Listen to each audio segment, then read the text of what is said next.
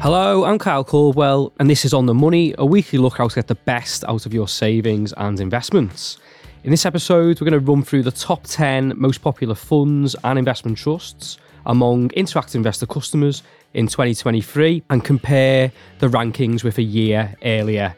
So this top 10, it's based on the number of buys, and this year's data is to the end of November. Now, it's always interesting to see what other investors are doing with their money. And while I caution against just picking a fund or an investment trust on the basis of it being popular, it can, as part of your wider research, provide food for thought for your own investments. Joining me to discuss the most popular funds and trusts of 2023 is friend of the pod, Sam Benstead. So before I bring Sam in, I just want to briefly run through what's not changed with the respective top 10s. So starting off with funds, 8 of the top 10 have year on year kept their places in the top 10.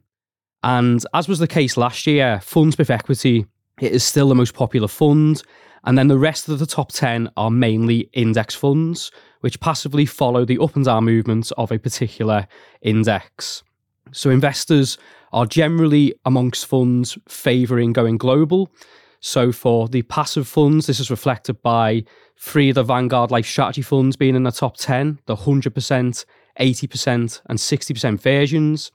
Other global index funds that feature in the top 10 are Vanguard FTSE Global All Cap, Vanguard FTSE Developed World ex-UK Index, L&G Global Tech Index, and HSBC FTSE All World, which is actually a new entry into the top 10 for 2023. Going global, it continues to be a big trend, which to me reflects that investors are wanting to be highly diversified and just let global stock markets do the work for them by investing passively, rather than having more focused exposure to a particular region. Indeed, in the top 10 funds, the only regional play is the Vanguard US Equity Index. For investment trusts, 6 have kept their places in the top 10 compared to a year ago. The top 2 positions are unchanged, which are Scottish Mortgage and City of London.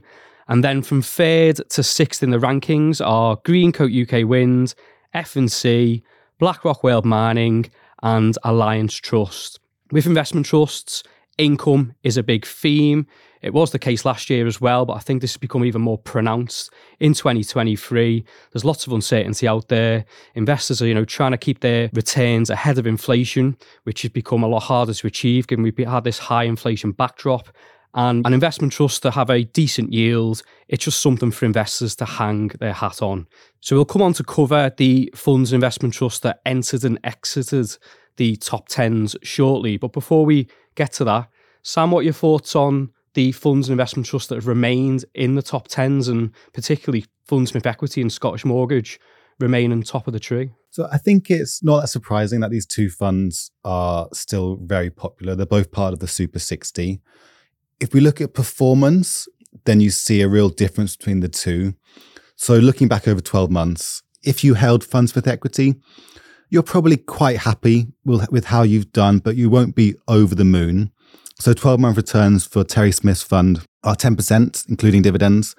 And that compares with 13% returns, including dividends, for a global tracker fund. So actually just owning the market would have meant beating Terry Smith and his 25 or so hand-selected companies. That's not too bad, given that active funds can be volatile. Stakes in Microsoft and Novo Nordisk have really helped Terry Smith, but he sold Adobe and Amazon before the rally in tech shares, which has definitely hurt him as well. He might be regretting those decisions. If we look at Scottish Mortgage, then shareholders won't be happy after a difficult 2022, 2023, or looking at the past 12 months. We're nearly at the end of the year. Shares are down 3%. So compare that with the 13% gain for owning the MSCI World Index, and you won't be too happy. Part of that is due to the discount rising. So it hit about 20% in the spring and summer of this year. And that was mainly due to the large share of the portfolio in unlisted companies. So about 30% over the course of the year. And investors are basically telling the trust that actually they don't believe the relatively high valuations of these shares. And they think a lot of these technology companies, things like SpaceX and ByteDance in China, aren't as highly valued as Scottish Mortgage thinks they are. So a 3% drop, but actually the discount has started to narrow. It's at 13% now. And over the past 3 months, performance has picked up for Scottish Mortgage. So if you're looking out over the next couple of years, maybe the pain is over for that trust. It's always going to be volatile, and 2 years of disappointing returns may set it up for a better future. That's completely spot on, Sam. It is the private equity exposure, which accounts for around 30% of the portfolio of Scottish Mortgage, that continues to have negative investor sentiment associated towards it, which has really held back the share price year to date in 2023. Scottish Mortgage, of course, has some exposure to the AI theme with artificial intelligence. It has Nvidia as one of its top 10 holdings, but that's not been enough to offset its exposure to private equity. Now, let's move on to what's changed in terms of the most popular funds. So in the top 10, there's been 2 new entrants this year. One of them I've already mentioned, which is HSBC FTSE All World Index. Now, the other one, Sam, it's an active fund, and we've really seen it climb up the league table this year. And that active fund is Royal London Short-Term Money Market. Could you talk us through why this fund has become so much more popular with investors? Yeah, and this is really interesting. If you'd asked me 3-4 years ago whether a money market fund would be the most bought fund on the platform, I really wouldn't have said that was likely at all. But it's all due to rising interest rates, and money market funds own bonds maturing soon, so it could be a couple of months. They put money in bank accounts, they own gilts, anything that is kind of cash-like. They're trying to generate a guaranteed return by owning safe assets for investors. And this Royal London Money Market Fund has been really successful at doing that. It charges just 0.1% in fees, and the distribution yield at the moment is about 5%. So that beats many bank accounts that pay an income to investors, many savings accounts. And also you can hold this in an ISA and a SIP, so there are tax advantages there. It's become popular because of that income. And I think it's become popular as well because people are quite worried about what the future looks like. And if you can get 5% in a cash-like investment, that is very attractive versus investing in the stock market, which is very uncertain and very, very volatile.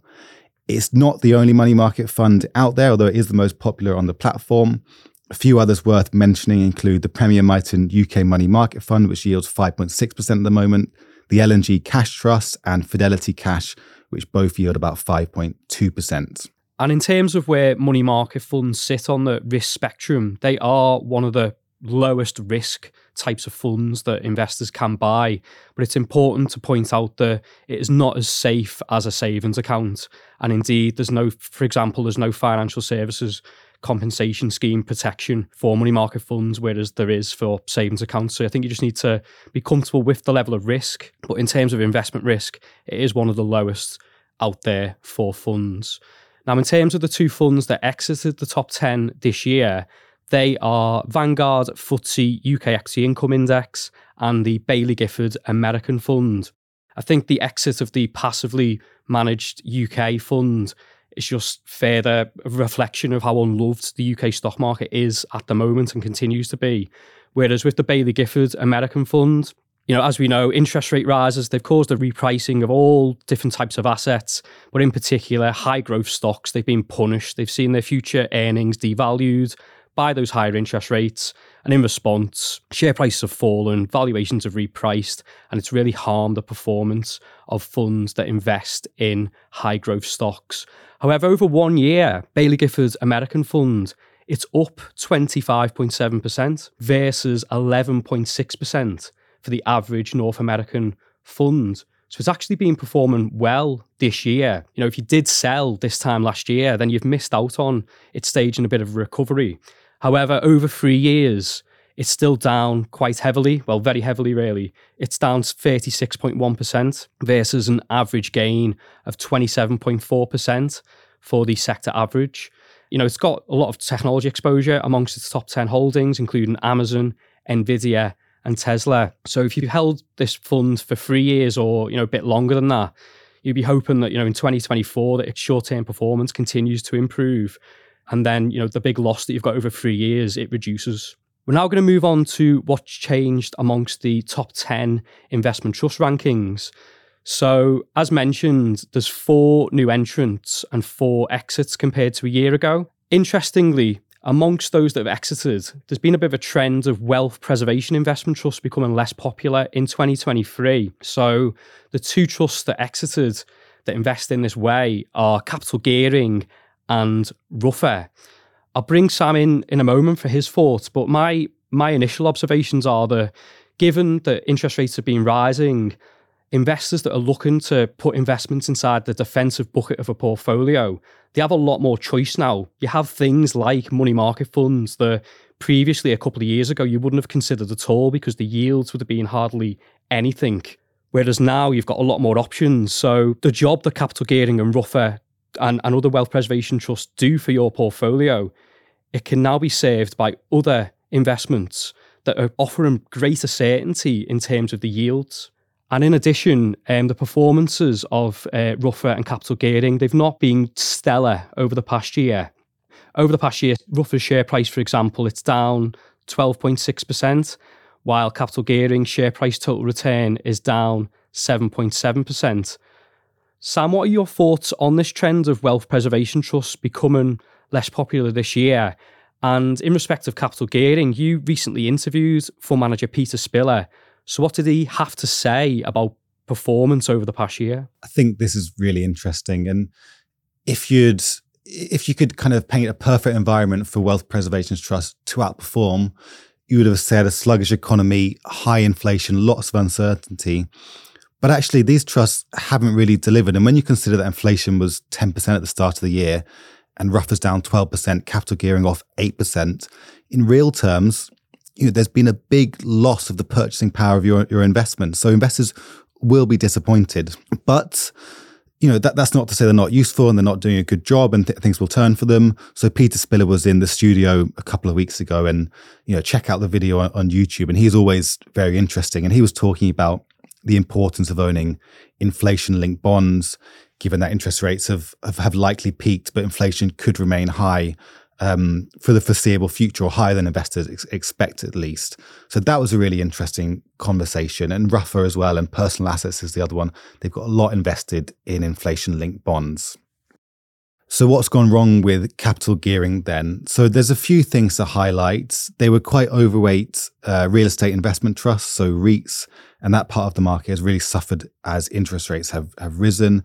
Links back to what Carl was saying earlier about investors having an alternative for income, so 5% from a money market fund. It makes it less appealing to own things like commercial property, where income is one of the big appealing things about the sector.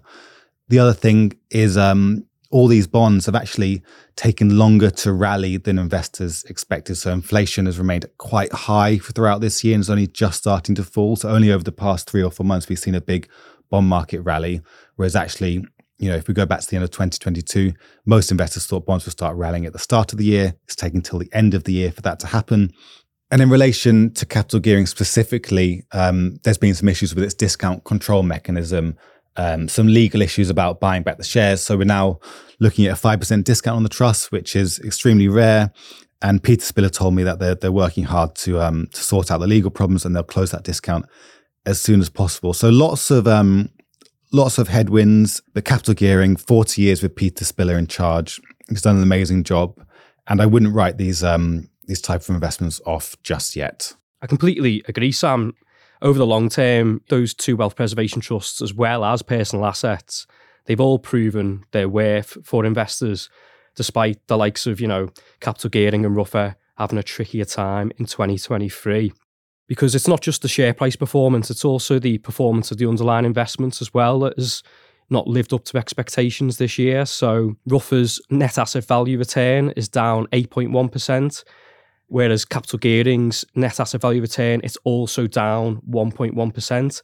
That's not too bad, but, both Sam and myself, we've interviewed Peter Spiller over the years, and he does not like to lose money, and he's very rarely lost money in a financial year for Capital Gearing. I think it's only happened on 2 occasions. So this has been a more difficult period for the trust, and hopefully going forward, things will improve for the better. So we've just spoke about those 2 wealth preservation trusts that exited the top 10, Capital Gearing and Ruffer Investment Company. Now, the other 2 investment trusts that have departed were Smithson and Polar Capital Technology Trust. On Smithson, I recently spoke to its fund manager, Simon Barnard, and he made the point that it has been a tricky environment to invest in smaller companies because of this interest rate environment. This has caused many investors to dial down on risk, and due to this, smaller companies have naturally suffered from the backdrop. Now, while Fundsmith tends not to pay any attention really to the likes of macroeconomic events, market index movements, or what's going on in other asset classes, Barnard did tell me that he thinks a potential catalyst to revive the fortunes of mid and small cap stocks will be the peaking of the interest rate cycle, which we may now be at. And Sam, I know you had a conversation with Kirsty Desson recently, and she was making the same point really, wasn't she? Exactly. And the main reason why these trusts have performed so poorly recently is that interest rates went up and investors had better alternatives for their cash, and they were worried about companies whose valuations were linked to future profits. So interest rates go up, share prices go down. It makes sense that the opposite will happen if interest rates peak and come back down.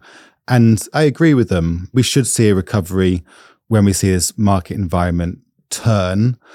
But actually, you haven't seen so much of it yet, and you have seen a lot of other technology shares rally. So I just wonder if a lot of the attention, a lot of the money has gone into these mega cap technology shares where AI is a massive theme. It's captured investors' attention. And instead of looking at smaller companies to be winners in new technologies, people have actually moved money to the largest ones, like Microsoft and Nvidia and Meta and Google, and said, actually, that's where the growth is going to be, even though these are giant companies.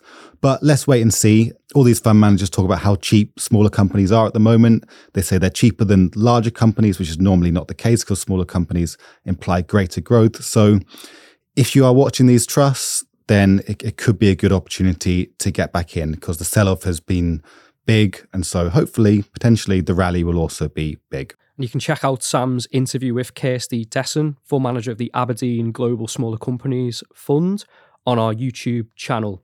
Sam, what are your thoughts about Polar Capital Technology? I mean, that exited the top 10 most popular investment trust this year, whereas it was in the top 10 last year, which was a much more trickier period for technology. Whereas, as we know, in 2023, technology shares, they perform very well, particularly those that have got exposure to AI. I think this is really interesting. So Ben Rogoff, the manager, was also in the studio this year. Check out the interview. He's a great speaker and has been investing in technology for a long time. And yeah, you're right. The shares of that trust are up 40% this year, but the trust is on a 13% discount. So returns have been great, but investors just aren't buying the shares. And I think there are a few reasons for this. I think investors are more and more drawn to passive funds. And actually, a lot of these AI winners are the biggest companies in the index. So actually, if you want to own them, you can just own a tech tracker or an S&P tracker or an MSCI World tracker and get plenty of exposure there. And I also think investors' confidence in technology, trusts and funds, so the likes of Baillie Gifford American as well, can probably put into that group, has been shaken after such a difficult year last year that actually the volatility has put them off. And now that shares are rallying, they're a bit hesitant. They're a bit worried. They've been burnt by owning these in the past. And actually their faith in them has been knocked a bit. And they're actually quite happy just to own an index which owns these giant companies, which are the leaders in AI. And for investors who want more focused exposure to technology and to AI, there's the likes of L&G Global Technology Index Trust. But one thing to bear in mind is that it's very concentrated, and its top two holdings, Microsoft and Apple, account for individual weightings of 18% each. So we've talked about the 4 investment trusts that exited the top 10. So now I'll run through the 4 that entered the top 10 this year. And they are JP Morgan Global Growth and Income, Merchants Trust, Renewables Infrastructure Group, and Henderson Far East Income. I'll give a brief summary of how each of those investment trusts invest. But before I do, Sam, this income theme, it continued to gather pace in 2023. I mean, it's no surprise to me to see these names enter the top 10. Many of them have really big yields. Most of them yield over 5% or higher than that. What are your thoughts?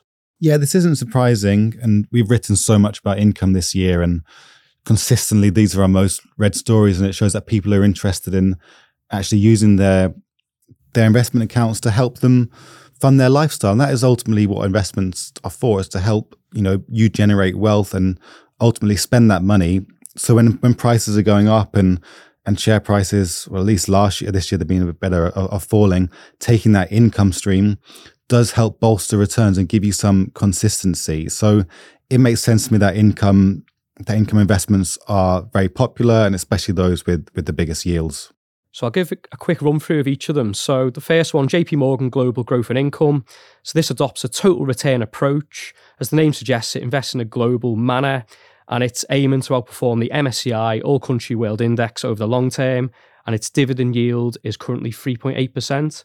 Next, Merchants Trust. So this is a UK equity income investment trust. It mainly looks to invest in higher yielding UK companies, and this is reflected by the trust having a yield of 5.2%. Next up is Renewables Infrastructure Group. So this investment trust, like its peers, have seen their share prices come under pressure this year due to the fact that there's now greater competition from bonds, which are offering their highest level of income in well over a decade. So Renewable Infrastructure Group share price is down just over 10% year to date. Its discount is currently 17%, but its yield is 6.6%. So this is a key attraction, and its objective is to generate sustainable returns by investing in a diversified portfolio of renewables infrastructure that contribute towards a zero carbon future. So investors buying in now will be hoping for a change in short-term fortunes and the potential double whammy of the discount narrowing. But last but not least is Henderson Far East Income. So this has the biggest yield by far amongst the top 10 most popular investment trusts. It's currently just under 12%. However, in terms of its total returns, it's been a miserable couple of years, really. Over 1 year, it's down 15.6%. Over 3 years, it's down 17.5%. And over 5 years, it's down 10.6%. I think this shows that having a high yield does not necessarily correlate with market-beating returns. And also for investors in this investment trust. And another thing to bear in mind is that its long-standing fund manager, Mike Kerley, will be retiring, which has prompted a strategy review. And in the future, the trust may attempt to strike more of a balance between delivering both growth and income. So you may not see that investment trust in the future have such a sky-high yield.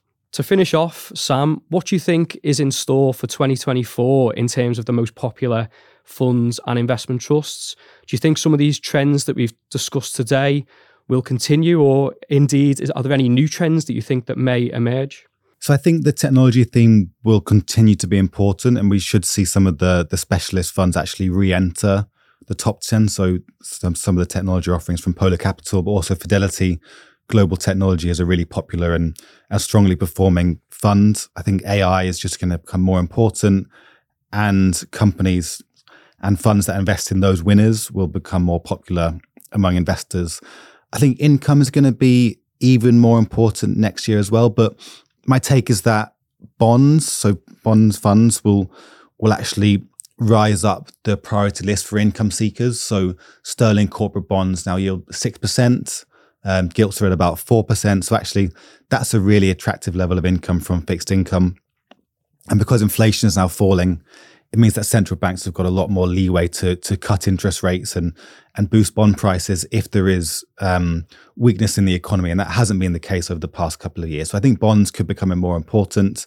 And then finally, I'd say this story of active versus passive, with passive more and more the winner. I think that's going to be the same next year. And I think, the big passive funds tracking global markets and the US stock market will continue to be very popular. My only other thought to add to yours, Sam, is that I can't see an investment trust investing in this way, getting in the top 10, but I do think, below the surface, I can imagine that these types of funds and trusts will get more popular next year. And that is UK funds that specifically focus on mid and small cap companies. There's a lot of fund and investment trust choice out there, but one that I particularly like is Henderson Smaller Companies Investment Trust. I do think at some point the market will turn for smaller companies, and it'll turn quickly. So I think there's a danger that you buy in too late and you miss the start of the rally, and you miss out on a lot of returns. And it could be that peaking of the interest rate cycle, which a couple of fund managers we've mentioned have been talking about. There is the risk of obviously a recession happening next year. But from fund managers I speak to, a lot of them say this has been priced into that part of the market, the mid and small cap part of the market. So, I think over the very long term, smaller companies, they've produced outsized returns over larger companies. And I do think at some point, that long-term investment phenomenon will come back into play. My thanks to Sam, and thank you for listening to this episode of On the Money. If you enjoyed it, please follow the show in your podcast app and tell a friend about it. And if you get a chance, leave us a review or a rating in your podcast app too. You can join the conversation, ask questions and tell us what you'd like us to talk about via email on otm@ii.co.uk. In the meantime, you can find more information and practical pointers on how to get the most out of your investments on the Interactive Investor website at ii.co.uk. See you next week.